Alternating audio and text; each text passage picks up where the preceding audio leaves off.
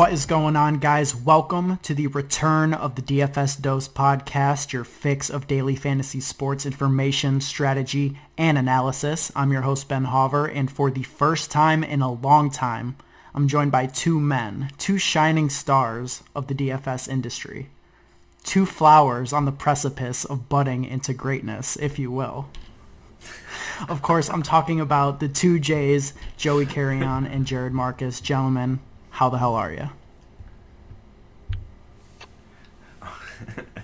I'm great. That was a great intro, Ben. Yeah, Appreciate that. I appreciate the kind words, honestly. I'm chilling, dude. I'm Chilling. great. What you boys been up to this off season? It's been a couple months since we did one of these. I've been playing some fantasy baseball. Yeah, you killing it out there? Yeah. I'm won a tournament, 1,500. Okay. All right, that's not bad. But Not bad at all. yeah, it's been a solid season. How about you, Joey? Yeah, I just been missing football. Yes. You know, favorite sport. Just miss it. You know, can't wait for September. Yeah.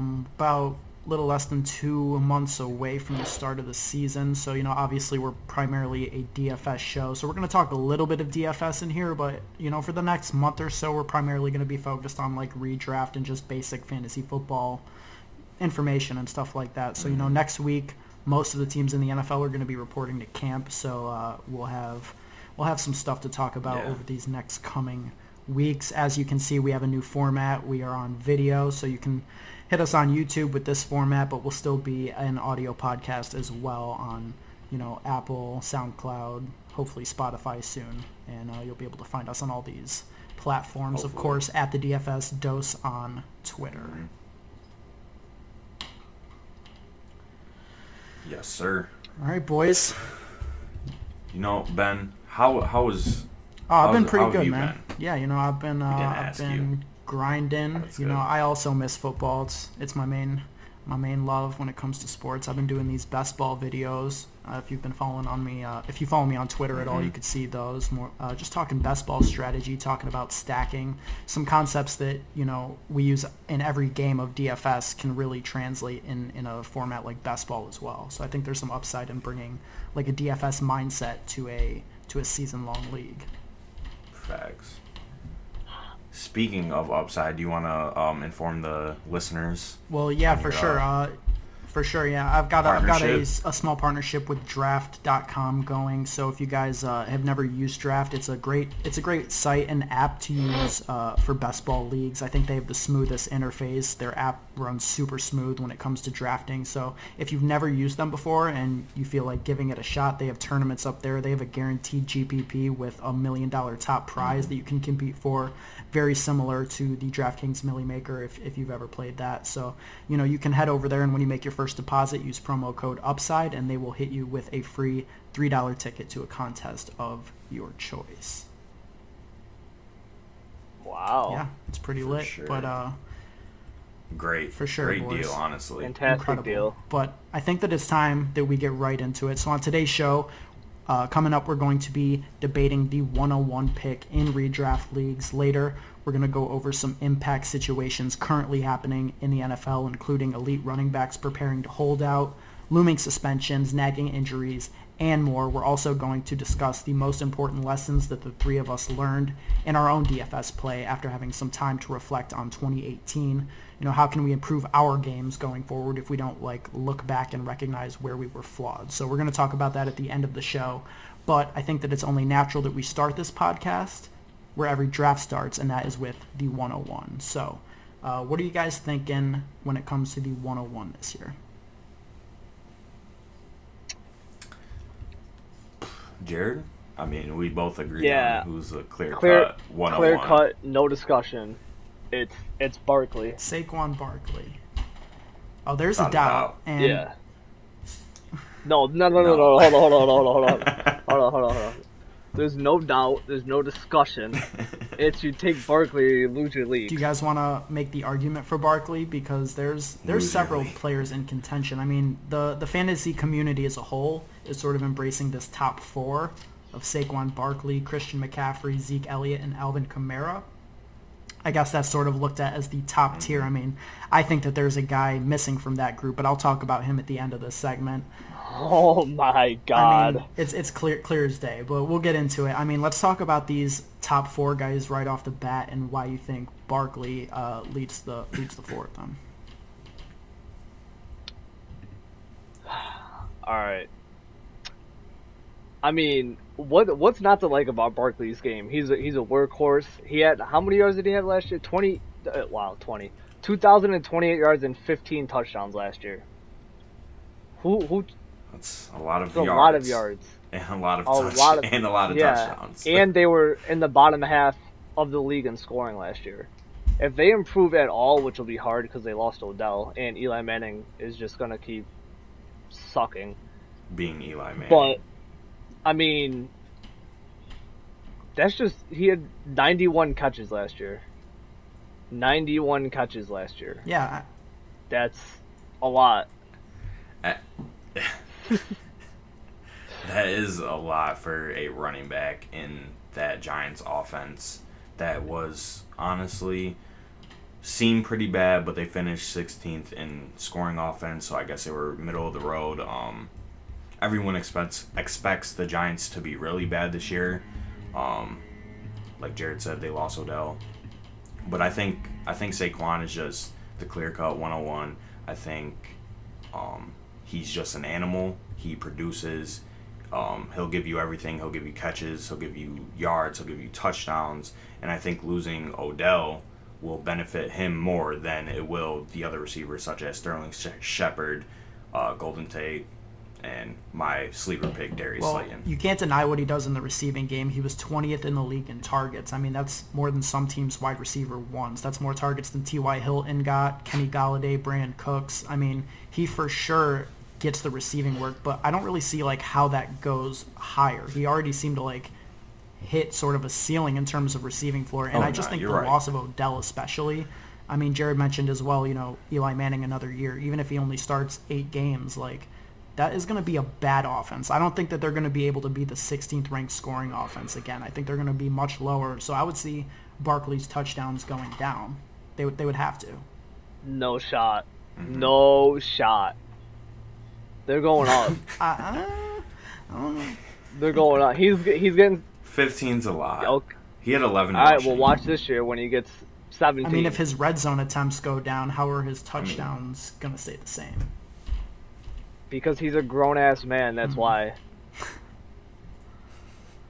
See, I think the argument that you don't think their scoring offense is going to be as good as last year, where, I mean, they were middle of the road, but they averaged 23.1 points per game last year. And if they're bad again this year, they're going to be down a lot in every game, which means it's going to be good game scripts for them to just throw the ball. And Eli Manning is captain check down, so I think Barkley can reproduce his receiving stat line, and then his rushing stat line. Obviously, they're going to feed him the ball. He had 261 carries last year, 1,300 rushing yards, 1,300 plus, 11 rushing touchdowns. So I think the rushing stat line can be reproduced easily, and I think with the game scripts in mind that Barkley can reach his receiving ceiling from last year and maybe even surpass it. He's going to be 1,000 this year. Interesting. Well, that's a pretty decent case for Saquon Barkley. So let's talk about some of the other guys that people are drafting right in that same range. A lot of people seem to really love Christian McCaffrey, who took a huge step forward in 2018. He saw more than 100 more rush attempts than he got in 2018 compared to what he did his rookie year in 2017. And his catches went up as well from 80 to 107 receptions, which is 27 more than he got in his previous year, and he only got 11 more targets. So 27 more receptions, only 11 more targets. I mean, CMC was used a ton in the passing game last year, and he showed that he could be a good rusher as well. Yeah, I like that, but they said they wanted to reduce his workload. Will they have a choice? But though? like, because I mean, I don't think they will.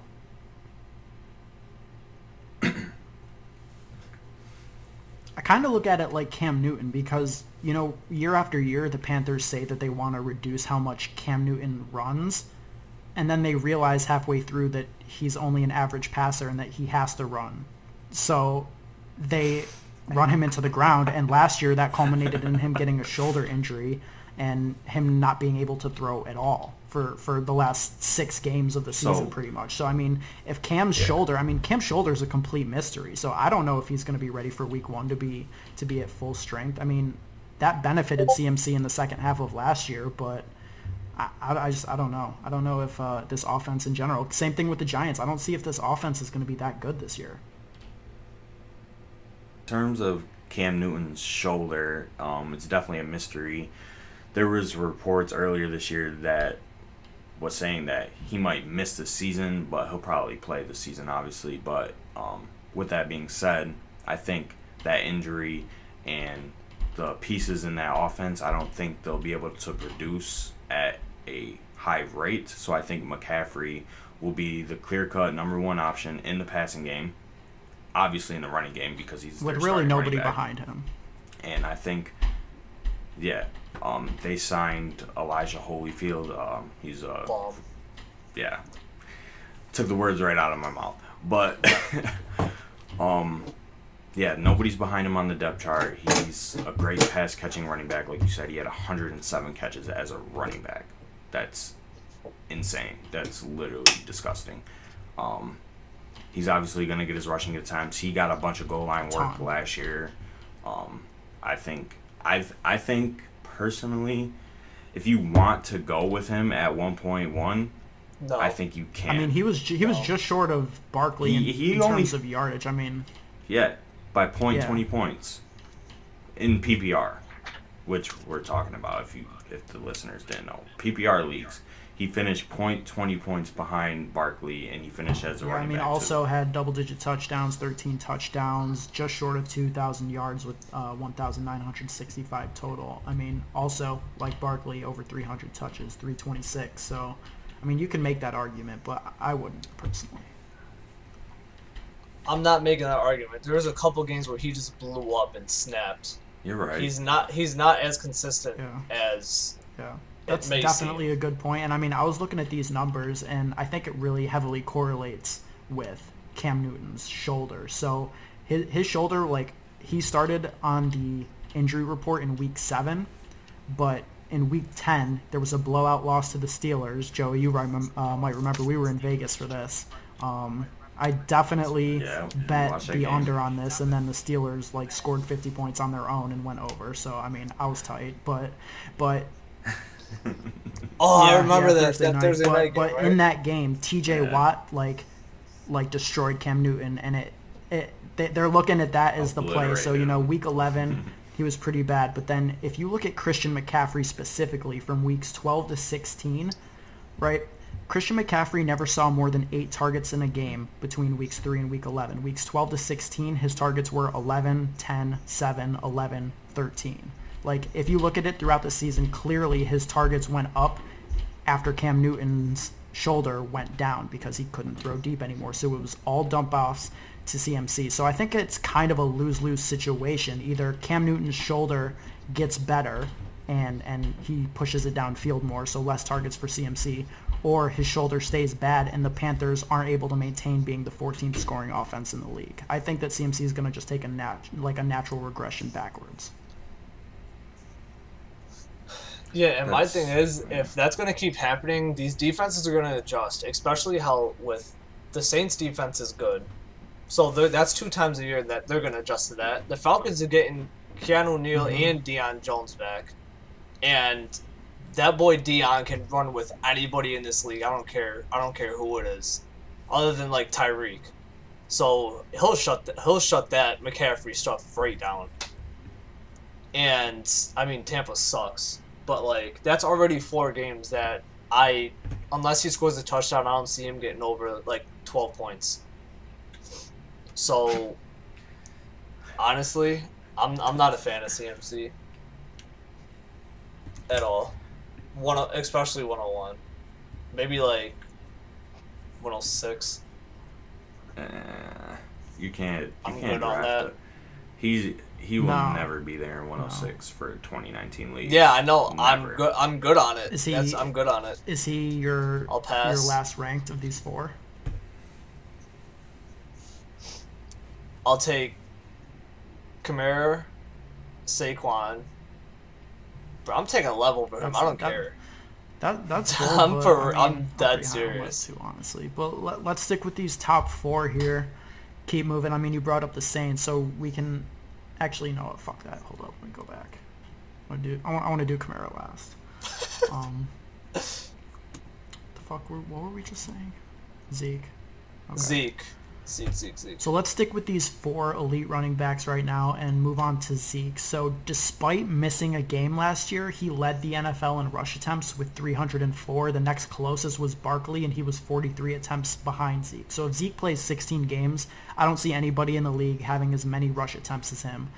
But the thing with Zeke is last year his targets went up. He managed to have 2 times more targets than his previous career high.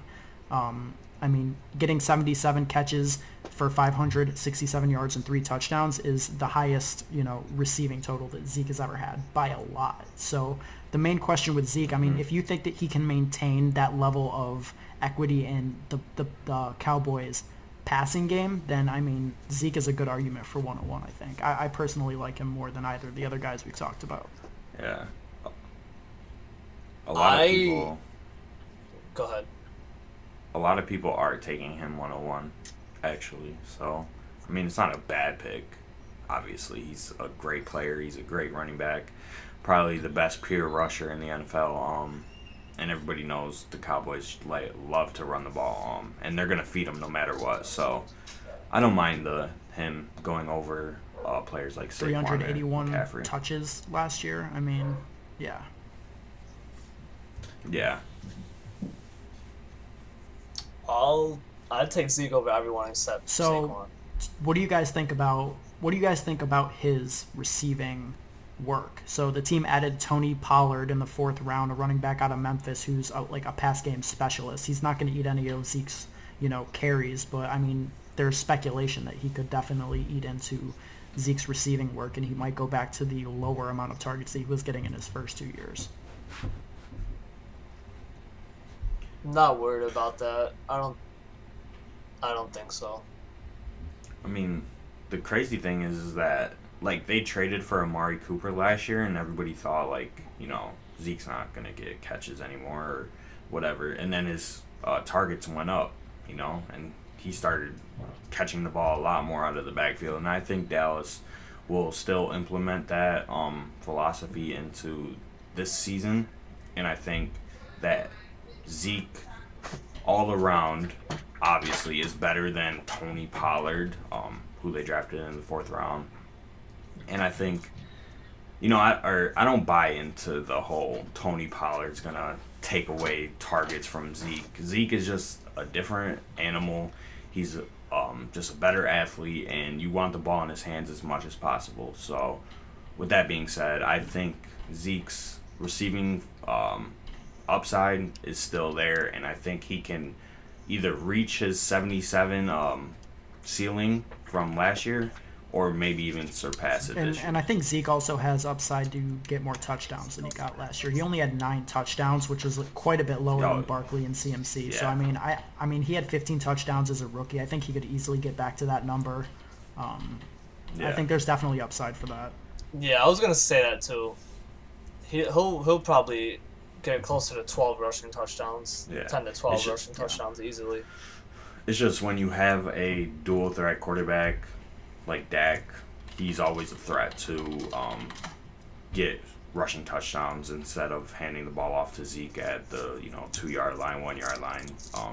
And all those games, Amari Cooper just randomly Yeah, I mean, snapped. Dak Prescott's had 6 rushing touchdowns every year of his career. So, I mean, I think he's probably good for that in 2019 as well. But, I mean, still, that happened in Zeke's rookie year, too, and he was able to get 15. So the upside is there for him. I mean, the thing is, when it comes to touchdowns, the guy on this list that is the true GOAT, it's Alvin Kamara. I mean, he had 18 touchdowns last year, but he also had the least amount of touches between all these guys. He's the only one of the 3 who didn't have at least 300 touches on the ground and through the air. What do you guys think about Alvin Kamara? We know that there's more variance in touchdowns on a year-to-year basis than yards and receptions and attempts. Like, that's a bit more predictive. So Alvin Kamara could easily, I think, regress to the mean. I mean, 18 touchdowns is insane. I think only Gurley had more last year. By regress to the mean, what do you mean by that? I mean, he regress to like 10 touchdowns. 10 to 12. I mean, he's obviously still going to be a factor. He's incredible. He's a dangerous scoring threat. He has been every year. But I mean, I think that he could realistically finish with 10 or 12, like not 15 or more. Yeah, I don't think he's getting that much either. I think it's definitely going to go down. I still think he's I would take him after all these guys, including Lev. I don't know if he could be a workhorse. If he can keep avoiding hits like he has been, yeah, but I don't think he's built to be our workhorse running back. I mean, but we'll see. I mean, Yeah. Mark Ingram's gone. Latavius Murray's there though, and he's Yeah, going I to was have the same gonna say. workload. I mean, I would think anyways that Ingram had. Yeah, but I mean, we just gotta see. I think Murray's gonna get all the goal line work, all of it. That's why they brought him in. Well, I think the Saints' philosophy as an offense is a 2 running back offense and have a guy like Kamara to complement a guy like Ingram or Murray. But to say that Murray will get all the goal line work, I think is just wrong because Kamara gets goal line work just as much as Ingram did. And I don't think they're going to change it just because of Latavius Murray, who I believe is worse than Mark Ingram. Way worse. Personally. I don't think they'll change that. He's worse, but he's still any good bit. for 140 I carries or a little bit more. You know what I mean? He's good yeah. to make I Alvin think- Kamara less yeah. because none of the other 3 guys we've talked about have anybody like that in their offense. Kamara's the only one who's going to be splitting work. See, my thought is, if they're gonna give Kamara, say he had 194 last year, so if they give him another 60 touches to get him to about 250, they're gonna take away those short yardage, like goal line carries or the third and ones and give them to Murray. I don't think Alvin Kamara gets over 200 carries. 100%. I just don't think he's that player. I think that like 194 Yeah, is I don't right where think- he should be. I and think that he his will. I think that his carries and receptions will stay the same. Honestly, like I don't see his role increasing or decreasing. I think he'll have about 300 that could touches. happen. 300, Yeah. 325. Yeah, I mean that's not unrealistic. I really think it's going to come down to the touchdowns. I mean, the Saints were the 3rd ranked scoring offense last year. Are they going to be again? Yeah, I don't see They why have not. a good chance. Well, All the pieces, basically, if you look at it from last year to this year, their entire offense has stayed the same besides the departure of Mark Ingram and the addition of Latavius Murray. They still have Michael Thomas. They still have all their receivers. Really no tight ends. So, I mean, you could argue that Kamara is the number 1 option, but he's probably the number 2 option in the whole offense. And Breeze obviously trusts him, and I think just with that trust and with him being the playmaker that he is, I think he has a good chance to keep on producing stat lines such as last year. Maybe not 18 touchdowns, but I could see him having 15 touchdowns. Maybe like 8 rushing, 7 receiving touchdowns. Because he's their second best receiver. One thing that's not the same Like, as last year is I don't think there's that a doubt Drew about Brees that. is 40 now. I mean, I know it's easy to discount that because Brady's still doing it, but I mean, really who else has been able to maintain that level of play to be the 3rd scoring offense in the league at age 40? I mean, I don't think it's unreasonable to see, Breeze not doing quite as well. I mean, if you really want to be 100% honest and you look back at last year, like that team was getting, wins at the end of the year because of their defense. Like Breeze's deep field accuracy is not the same as it used to be. I mean, he still looks amazing, but I mean, he has Michael Thomas and Alvin Kamara like boosting his stats. Like I don't know. I could see this team being in the top 10. Like I don't think they're necessarily a lock to be a top 5 scoring offense, and if that goes down, the touchdowns on their team go down. They're not going to be top 5. That's a great point. I think they'll sit right around 7 or 8. So is I Kamara agree. at the bottom of all of our lists? For me, He's even See, below DJ and Lev for me. I don't know. I like Kamara a lot, so I can't really say where I'd be he is happier on my taking list, him in but- best ball because I know that those monster 35-point weeks that he gets, Yes. you know, he's kind of like a Tyreek Hill player where he's not getting the same volume as the other elite Yeah. wide receivers, but the volume he gets is worth a little bit more because he's so electric and he's such good for those big plays, right? So, I mean, in best ball, he's the Yeah. same as all these guys for me because you get the big weeks, but I think he's going to have more floor weeks than any of the others just because of his workload. In Yeah. best ball, I'll take him over everybody except Saquon. That's fair. Just for that, for the outburst where he could score 3 touchdowns and have 100 yards receiving and 100 yards Yeah. rushing. I mean, the dude did have a week last year where he had 20 targets and 15 catches and 16 carries on the ground. Like, come on. Yeah, he had a James White game because Breeze can't throw downfield just like Brady. which does. benefits him, and especially since you mentioned I know, him I'm- losing his deep field accuracy. Yeah, I know. No, I'm saying to Ben. He was the one that Oh. brought that up. Breeze losing his deep field accuracy or passing yeah. accuracy. If that happens, and if the regression continues, doesn't that benefit Kamara more? It could. It could maybe hurt, Something you to know, think Traquan about. and Michael Thomas more than it would hurt, you know, Kamara, Treyway. All right, so both of you have Barkley locked in as your solid 101. Is that correct? Yes, sir. Now, I also have a 101, and it's not anybody that we've talked about yet. Okay? Now, I'm going to get into this because I know that you guys are going to hate on this, but I need to tell you why the 101 is actually from a team that last year was on the worst scoring team in the league. They were the worst team in terms of passing yards per game. They were the worst team in terms of rushing yards per game, and they were ranked 31st in plays ran by the offense.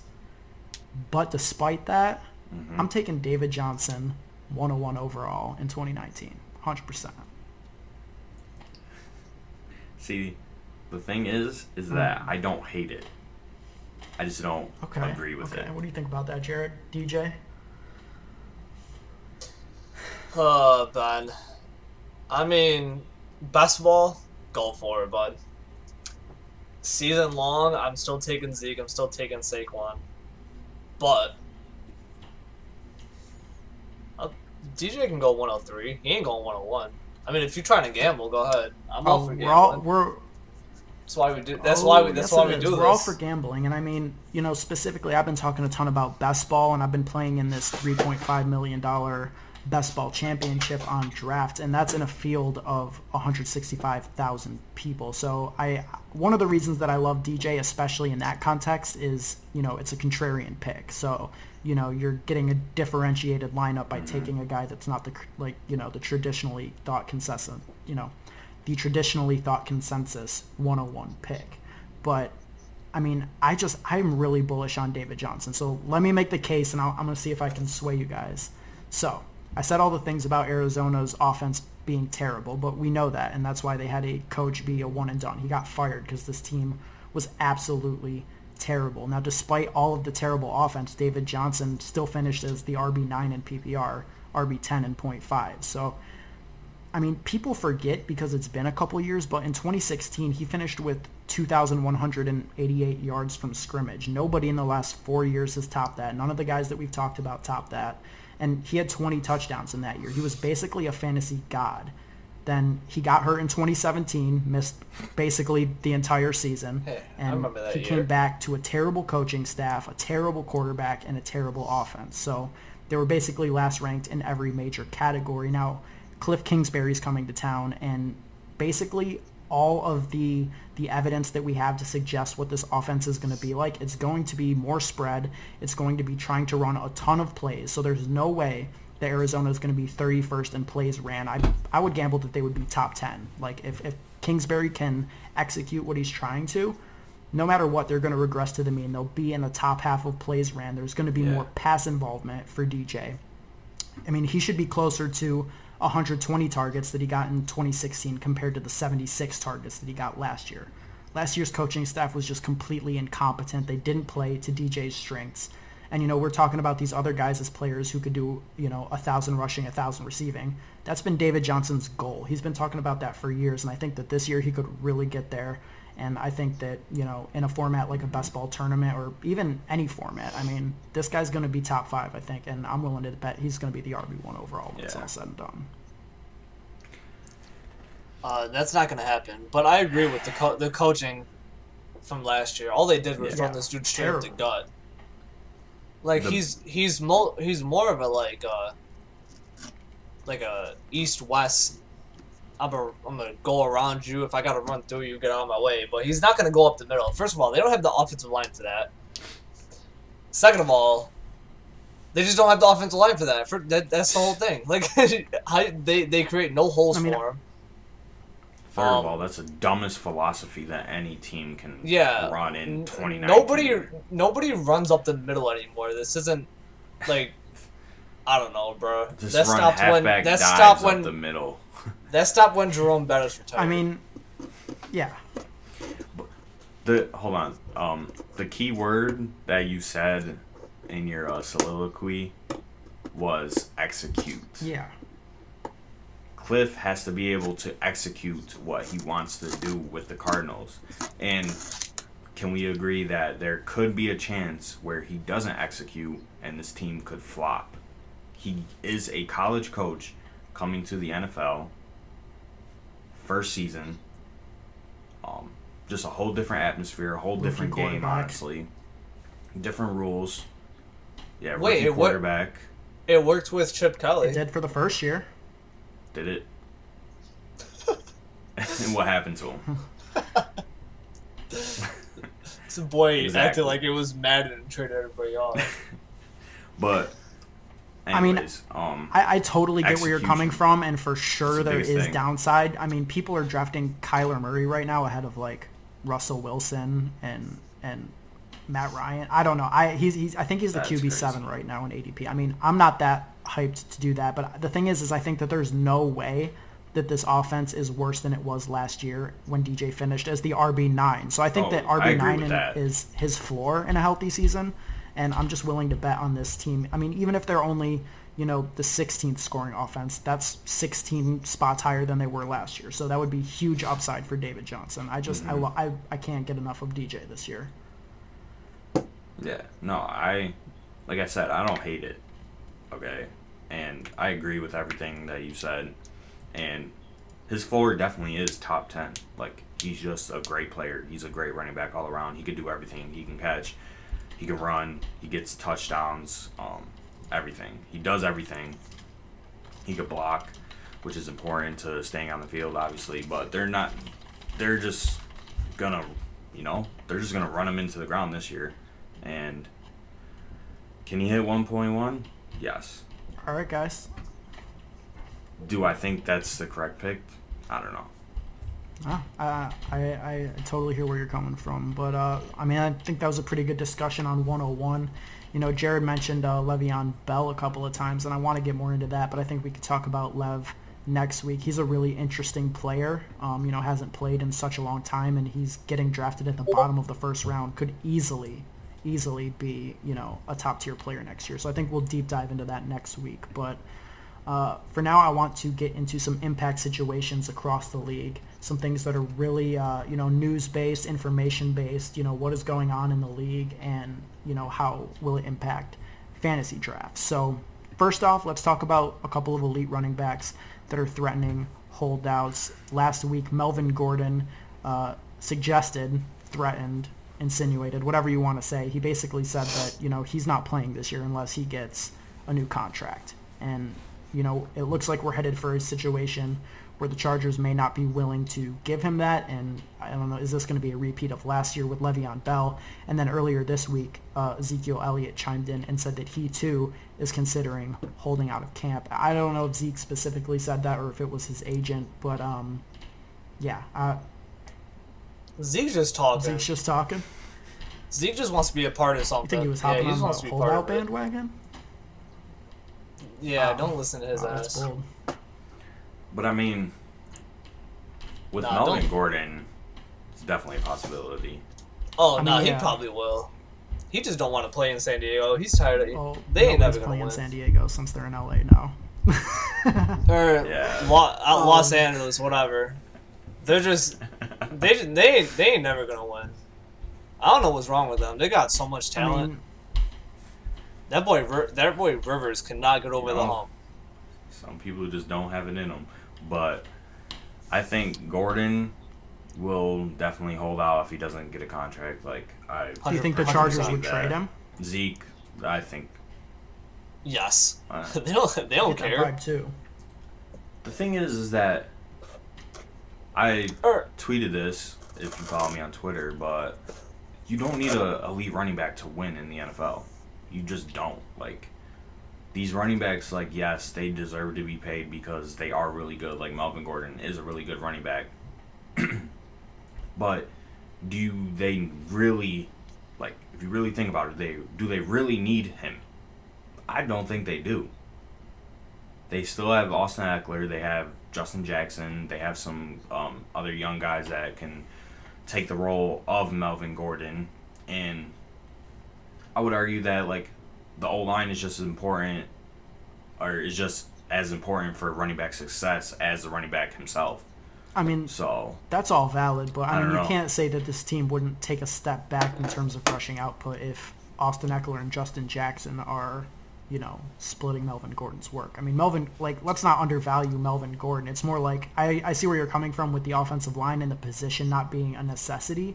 So I understand why the Chargers aren't rushing to do this, but Melvin Gordon is a great player. Like, let's not shortcut him. fantastic. I mean, we talked about him Amazing. damn near every week last year. I mean, he was always priced under the other elite running backs, and he was producing a. Scored a for sure. touchdown I mean, almost every we week. love Melvin Gordon, but I mean, if I'm the Chargers, I don't know. I don't know if I'm signing him, but I'm shipping him off. Yeah, like you don't need you don't need an elite running back. I mean, it helps, For the ultimate goal. No, you don't. but to get there, you I mean, don't. that's you don't all well and need it. fine. But I mean, in terms of fantasy, especially, I mean, where's Gordon going right now? Still first round, top 7, top 8. He's going Yeah, I'm not 7. taking him there. He could miss the entire year. I mean, One. until there's more clarity, Yeah. I'm just not going to draft him unless he's like in the 3rd round, Or he's going 9th. Yeah, sorry. still that's a no for me now.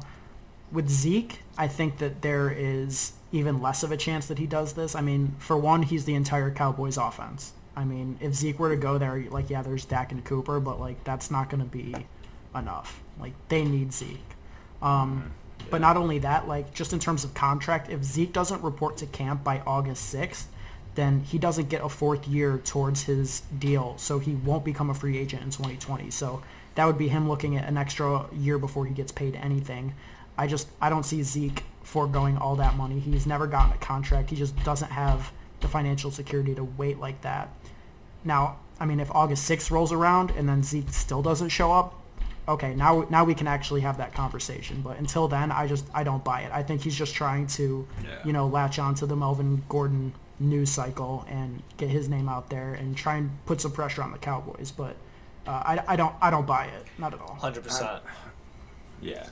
Definitely 100%. agree with putting the pressure on the Cowboys, but I think it's just that what happened last year with Le'Veon, I think that set the precedent in these running backs' minds to like have the thought process of, well, I'm just not going to play if I'm not going to get paid what I feel like I deserve. And like you said, Melvin Gordon is a great running back, and he's been consistent for his career when he hasn't been hurt. Like, he's been really good, scores touchdowns, everything.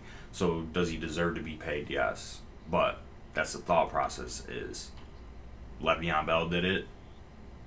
He got paid. So now it's my turn. But that's Honestly, in my opinion, and if you guys have ever listened to this, you know how big of a Melvin Gordon fan I am. I would not pay him. yeah, I think we're all in agreement there. We all think that I about agree. running backs. The data shows it. I'm not. Especially, it was his knee he injured last Yeah. year, right? Pretty sure. I'm pretty sure. I'm not a fan of messing with anybody who has a knee injury. So that's another reason I won't take him. That's fair. Let's talk about another player who is a top-tier player, but, you know, there's a huge question mark, and that's Tyreek Hill. So this has been going on for basically the entire offseason. You know, he has some accusations, domestic violence stuff. You know, the suspension is up in the air. You know, there's been reports that, you know, he could miss the entire season, that the Chiefs would cut him. Chiefs aren't cutting him. That's clear at this point. The Chiefs are going to maintain him. Now the question is, what is the suspension?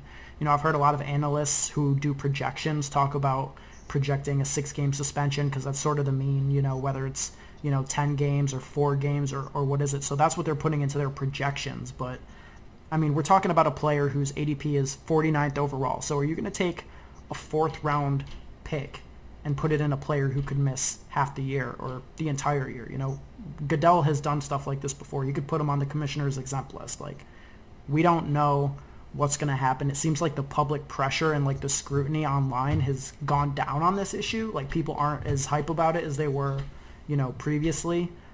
You know, I have no idea what's true and what's not, but what are we doing with the information we have? Tyreek Hill at ADP 49. Are you guys taking that risk? He's going right ahead of Tyler Lockett, Cooper Kupp, Calvin Ridley, guys like that. Like, players who would be solid to get on your roster in the 4th round. Do we have word on... So if he gets suspended, is it going to be beginning of the year? Yeah. It's got to be, right? Yeah, then, yeah, I don't care. What do I need him for the first 6 weeks for? But it could... It's true. It could be the whole year. Give me him in the playoffs. It could be. Well, I mean, people shouldn't be drafting this early. I think... But I feel you. If it's 6 games, I'll take him in the 4th all day. I mean, what about for best ball? Because people are drafting a ton agree. of best ball right now. And, I mean, for me, best ball, no chance in hell I'm doing it. Because it's not something that you can make up with, you know, good matchups later on. We're talking about points, and we're talking about needing to get in first place out of 12 people. So I'm not wasting a 4th-round pick, one of my top 4 players that I need to score me a lot of points for 6 to 4 to 8 weeks. Like, that's you know, a minimum of 25% of the season gone. Like, nah, I'm not in a points league, which you know, is my main focus. But I get where you're coming from. You can make it up easier in a head-to-head matchup setting. If you want to take a chance on Tyreek in best ball, then honestly, my thought process, I'm taking Kelsey first round. Grab whoever in the 2nd. I don't know how early Mahomes is going. 4th round. What's he going? 5th round? 4th round? Yeah, take Kelsey 1st round, Mahomes in the 3rd round, and try to snag Tyreek in the 4th, and then take Sammy Watkins too. If you're taking Tyreek, you need to go a full Chiefs stack if you're going best ball. That'd be my best advice for Tyreek in this situation as of right now. Because we don't know, like you said. If he's out for the whole year, then Watkins gets a boost, Kelsey gets a boost. But if he only misses 6 games, it doesn't get suspended, I mean, Watkins will take a huge hit. But now you have Tyreek also. That's just for best ball. In season long, if he 6-game suspension, I don't care. I'll take him. Yeah. In redraft, I would. Yeah, take him in the yeah, 4th. I agree with that. So, I would take him over those players just for the sole purpose that when, obviously, he plays, he's one of the best receivers in the NFL, and in that offense with Andy Reid, Mahomes, it's just explosive, and he has the potential to snap on any given Sunday. So, yes, I would take him in the 4th round. No matter if he's suspended for 4, 6, 8 games. If he's suspended for 10, then his ADP would drop though. If he's suspended, far if it was 10 games. Right now, people are just taking the bet. I mean, it's probably like what would you say, like a 20% chance that he gets no suspension? I mean, it's not likely, but it's a possibility. I mean, the evidence. I mean, people are poking holes in the evidence. I don't really want to get into that aspect of it, but I mean, I don't know. So 6 game, take him. This is for redraft. 6 game, take him. 8 games, take Calvin Ridley over him. 10 games, pass. That's how I'm going at it. All right, that's fair. That's fair. Because 8 games is a lot. Yeah. You could go 3-3 and be fine. If you go 3-5 or 4-4, you could be in trouble if you have people in your league that know what they're doing. 3-3, get a top receiver back, you'll be fine. Yeah, I mean, wide receiver is replaceable, as well. Yeah, but still. But I'll take 8 games. I'm taking Calvin Ridley over him. I'm a big fan of Calvin Ridley, so it's still close at 6 games. But I'll still take Tyreek Hill for the upside late season because Mahomes going to chuck it. And say he doesn't get suspended, first round pick, right? Because he can win you any week at any time. Yes. Yeah. First round pick. Probably early second. Early second, yeah, early second. Yeah. Latest I would take him is 204. I mean, yeah, like you're gonna be looking at and you're gonna be like, all right, Tyreek or like Julio Jones. Well, I mean, that's a toss up for me. Probably take Tyreek if it's 16 games. But I Yeah. mean, we'll have more news on this soon. Hopefully, I mean, I'm hoping this isn't a situation where it's like we're still trying to find out a week before the season starts. Like, it'd be nice if we could find out. I mean, we'll know next week whether or not he reports to camp, like it's suggested that he will. So, we're gonna find out some more news on this. We'll keep talking about it as more news comes out. But let's talk about another situation, and that's the Browns' offense. Now, this team is getting drafted like it is going to be one of the top 5 offenses in the league. There's a ton of media hype. This is like the glory team. This is the team that everybody wants to be amazing. Everyone wants to see Baker to Odell, Nick Chubb, Jarvis Landry. They've got Kareem Hunt coming in for the second half of the year. So do we believe the hype? Is this going to be a top 5 NFL offense this year? Yes, sir. Oh, God. Top 5? Maybe top 10. I mean, don't know about top 5. if you look at these players' ADPs, Odell Beckham, top of the second round, Nick Chubb, second round, Jarvis Landry, 6th round, Njoku, 7th round, Mayfield, 7th round. Like, these guys are getting drafted like this is going to be one of the best offenses in the league. So, I mean, we have to either agree with that or not draft players like that. Honestly, I don't care who you have. You got to produce. And I'm not taking... Wait, he's when like was the Jarvis 6th, 7th going? round pick, depending on if it's like PPR or 0.5. Oh, that's not bad, I guess. I mean, I don't think they're going to be a top 5 offense. Top 10, 100%. But I think they're going to be like 8. I mean, 9. Top 5 is a lot. The case for them, I think, is strong. Like, the first case is they have, elite skill position players at basically every layer. Case number 2, Baker Mayfield, set a rookie record for touchdowns. So can he take another step forward? They added Todd Monken as their offensive coordinator, and this was the guy who made Jameis Winston and Ryan Fitzpatrick every week fantasy starters, just because his philosophy is throw, and they made Freddie Kitchens their head coach over Greg Williams last year. There's a clear organizational focus on making this team an offensive team. So that's what they're trying to do. That's what they're aiming to do. They brought in Odell for that upside that him and Mayfield can produce. It's the best quarterback Odell's ever had. I mean, we don't need to say why the upside is there. It's just the ADP. Everybody's getting drafted like this is already a done deal. If you look at their offense on paper, it's the best offense in the NFL. Yeah, I don't think I could argue with that. Wait. On paper, it's the best offense in the NFL. But like Jared said, you do have to produce. The NFL is a league where you have to, you have to show that you can do it. First year head coach, second year quarterback. This could go either way. But I mean, I'm personally inclined to believe it. Like, I mean, I think that Mayfield to Odell could be like a legendary duo. Yeah, I mean, I'm all for it happening. Like, shout out to Baker for, I don't know. I hate Baker Mayfield. Oh my god. I hate him, but he's a good player. Yeah, they'll be good. Top 8, 9. Go I for think it. they'll be top 5, and I think their ADP is probably where they should be in terms of each of their So players. they were the 13th team in terms of total offense last year. Do you guys want to take a guess on what the last time they were in the top 15 was in the league prior to last year? Is it in this decade? No. Is it in this? Oh, really? It wasn't when they went to the playoffs with Kellen What Winslow? year was that? It Early was 2007. 2007. 2000, so 12 years. 12 years? So That must have been with Kellen Winslow.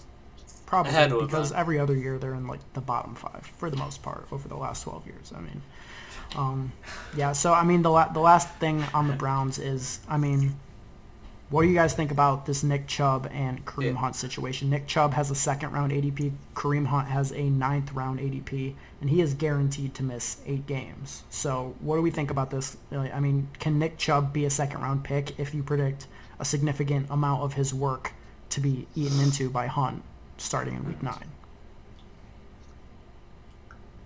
It's just, I think he can, but you gotta have another running back that you can play as your RB1 for when Hunt does come back week 9, if that makes sense. So, if you're drafting Chubb as your RB1, say you draft a receiver in round 1, you draft Chubb round 2, I would say you would want to focus on getting another running back in, round 3 or round 4 that can be your RB1, because I don't think Chubb will produce as a 2nd round pick or an RB1 once Hunt is in the fold. Agreed. Chubb is no thank See, you.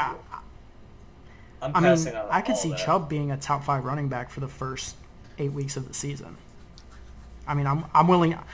I mean, if you're Then what about the? well, what if you're about the willing rest to of take the- Tyreek Hill, I think that you should be willing to take Chubb because Yeah. I mean, Chubb is going to do No. it, and it's not like he's just going to fall off. If he's one of the best running backs in the league for the first half of the year in this offense, then they're not just going to stop. It's not like he'll go down to like 10 carries a week. Like, yeah, maybe he loses some receiving work, but Yeah, you're right. if it's working, if they're in the best situation to make the playoffs they've been in 10 years, like, they're not going to just lean off of Nick Chubb. He was a 2nd round pick last year. I mean, they love this guy. I think love if Nick you draft Chubb. I think if you draft Chubb in round 2, you gotta get Kareem Hunt in whatever, like round 9, round 10, if he's there. I think you have to have both of them. See, I disagree with that. I'm not doing that because if I draft Nick Chubb in the 2nd round, then I'm not investing another 9th round pick, on Kareem Hunt because I'm believing that Nick Chubb is going to validate his 2nd round ADP, that he's going to be worth that pick when the year is over. So, like, if I see half of his production dipping off for half of the year, like, I'm not going to make that pick in the first place. Like, for me, it's going to be either one or the other. If I miss on Chubb, I might be willing to take a bet on Kareem Hunt if I like the rest of my running back depth for the first half of the year. And if I draft Chubb, then I'm just believing that pick is going to work out, and I'm not taking Hunt at all. I think the smart thing would be to take Hunt and pair with Chubb. What if Chubb gets hurt, and now you have another number 1 running back who's worth I mean, that's a fair, first-round pick? but you could get running backs that if their starter gets hurt, they become number 1 running backs in the 15th round or the 16th round. Like, I don't want to invest in a handcuff like that. Name another running back in this league that's a backup that, if they were a starter, they would be a first-round pick in fantasy. What do you mean? Well, no, but the thing is that if Chubb gets hurt in the first half of the season, Hunt still has no value. Whereas if like Kerryon Johnson gets hurt, C.J. Anderson is going to get 20 carries a game. Or if Joe Mixon gets hurt, Gio Bernard is going to get, a workload. Like those guys, like I would rather draft those guys as that player. No. So, just real quick. So, we're actually kind of off on Kareem Hunt's ADP. His ADP, according to Fantasy Football Calculator in PPR leagues, is 8.02. So, he's going in the top of the 8th round. I wouldn't take him there. But he's going ahead of guys like Ronald Jones, just to name some running backs: Ronald Jones, Jordan Howard, Royce Freeman, Austin Eckler, LaShawn McCoy. So it's like, As he should. yes, he should, and he's going to miss 8 games. And at him being at the top of the 8th round is where he's going is high for a person that's going to miss 8 games in I'll take the upside for the playoffs. 15, if everyone's gonna 16 pass on game him, fantasy. Yeah, exactly. The upside is crazy, and just a clear drop off from him to the running backs below him. Like, this dude is elite, but it's just a suspension. I don't know if you could do it at the top of the 8th. I don't know. I'm kind of 50-50 on that. if you guys want to pass, Yeah, I'll take him. I'm not taking him. You know, I mean, you could get later. You could get Deontay Foreman, who could be starting running back on a top offense by week 2, or He's going. yeah, He's going to I be. agree. Because I Lamar agree. Miller Deontay is Foreman's garbage. one of my favorite picks. I would rather take him and think that he's going to start more than 8 games in a top offense this year than Kareem Hunt will. If he starts 10 games, like, I would take him over. I'll take him over Kareem Hunt if we get some word that Lamar Miller's heading out of Houston. yeah, I don't think that'll be the case. But I think that Foreman could overtake him. But either way, Yeah. So Joe, you agree with Jared that that Hunt is worth that ADP? Yeah. I'm 50-50. I don't agree that it's worth an 8th round. What I about think 9th it round, is. which is where the ADP I was looking at was best ball, so 9th round. I mean, yeah, just because of the running back depth below him. Like, if you just look at him and then the running backs below him, besides maybe Foreman, but that's kind of like a speculation pick. I just think Kareem Hunt's too good, and I think when he does come back, that the Browns will use him and Chubb together, just like Mark Ingram and Alvin Kamara in New Orleans when they played last year. All right, that was a good discussion on that. We'll go over some more news and stuff like that next week once we have some more reports of training camp activities. Do you guys want to close out this show with the lessons that we learned from our DFS play last year? What did we do last year that we can improve upon this year to improve our game, improve our ROI, whatever it is? Whoever wants to start can go. I'll start. So I guess the biggest lesson that I learned is, and we all kind of agreed on this, is that, not to play those receivers or running backs that are in good matchups and, they might be high owned and we think, they're gonna do good and they just end up flopping and it kills your whole week. I think that's something to stay away from. There was a lot of, Cortland Sutton plays last year. I remember playing John Ross in cash the week that Tyler Boyd and AJ Green were out Yeah. because I thought that all of a John- sudden he was going to get 10 targets. He got like 2 targets. John Ross, my Sterling boy. Shepard. Like we did this time and time again where like a receiver Yeah. like Emmanuel Sanders got hurt. Yep. Cortland Sutton is 85% owned. He's like 4K. Like everybody's playing him in cash. And we're sitting there like, of course in a cash game there is a downside because when the guy's 80% owned, it's like you're almost going for the block more than like believing it. So I understand that aspect of it, but like it was just a bad play, and it was like a bad play time and time again. And just because a bad play is popular doesn't mean you should make it. Make the smart play even if it's not the popular play. Like that is something I think we all did as a podcast. Is like 3 guys that are texting constantly about this stuff. Like we kept getting on the same page with these chalky, cheap wide receivers that were shaky plays. But it's like, well, we got to do it. They're chalk and cash. Like, nah, I'm not doing that this year. I think that was one of my biggest leaks as well. Yeah, that it messed everything up for me, honestly, and also not tweaking my lineups enough and not on Sundays, if you're behind after the 1:00 games and you have 4:00 games, you should try and see if you could tweak your lineup to get some differentiation, in your lineups to maybe cash, and I feel like I didn't do that enough as well. Just to add on. How about you, Jared?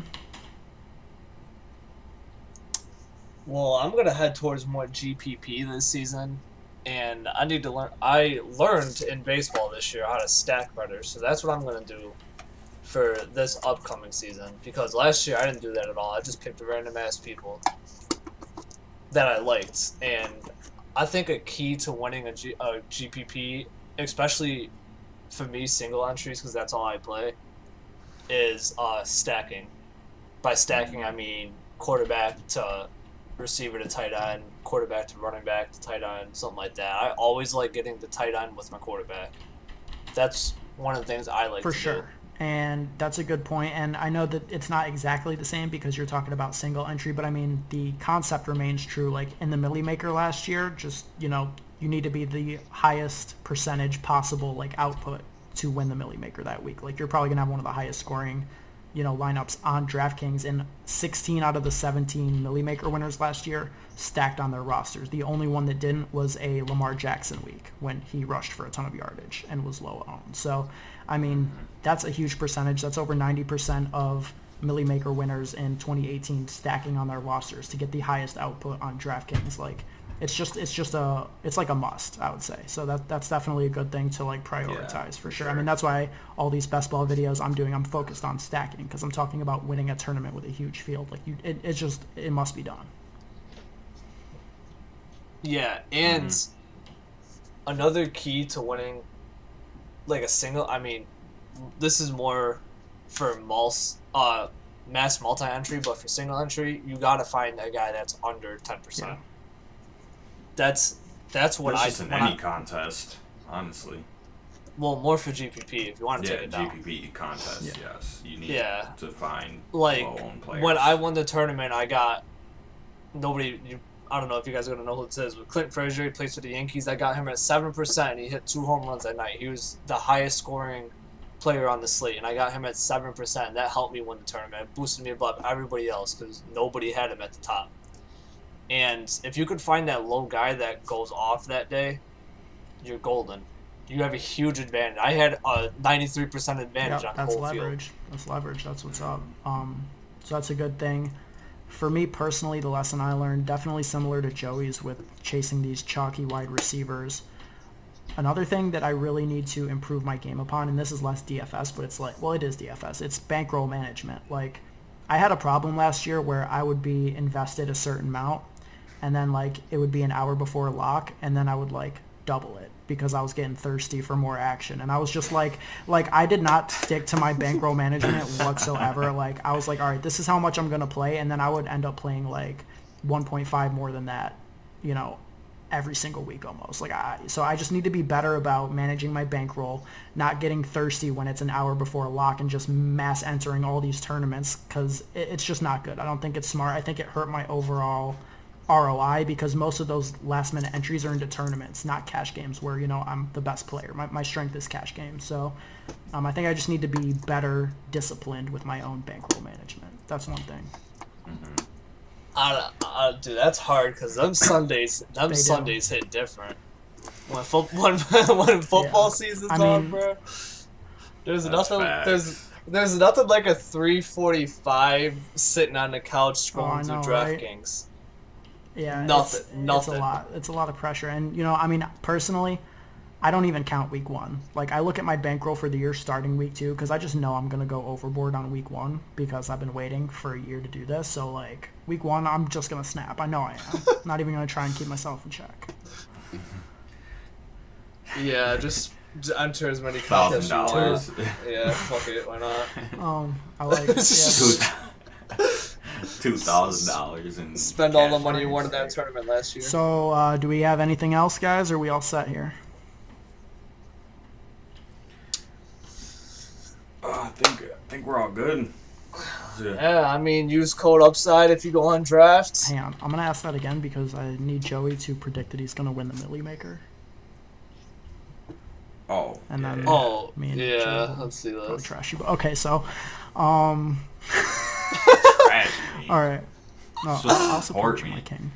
All right, guys. Is there anything else we need to talk about, or are we good to put this one in the books?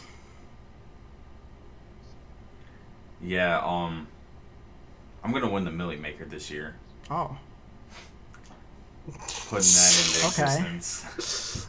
Yeah. Is this like something you've seen in the stars, or are you just like trying to speak it into existence? Like,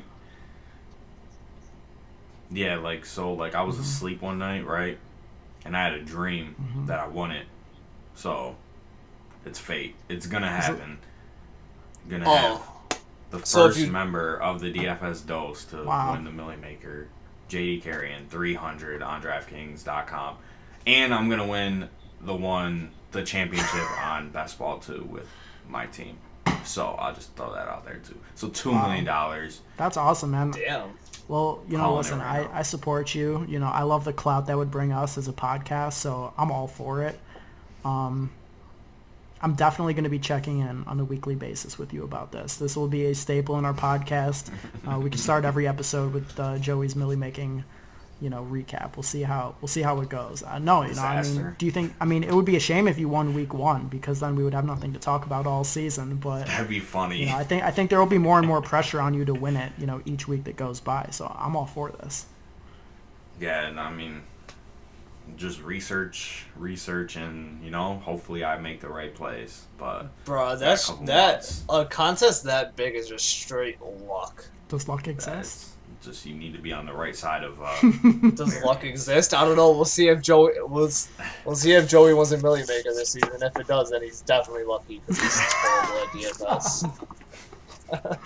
All right, that's awesome, guys. I think that's gonna be it for this week. It was awesome to be back podding with you boys. We will be back every Friday from now until February. We're grinding. It's grind time. Okay, so shout out to everybody who's followed us on Twitter over this past month or so. Keep it coming. We're gonna be doing all sorts of stuff, trying to do contests.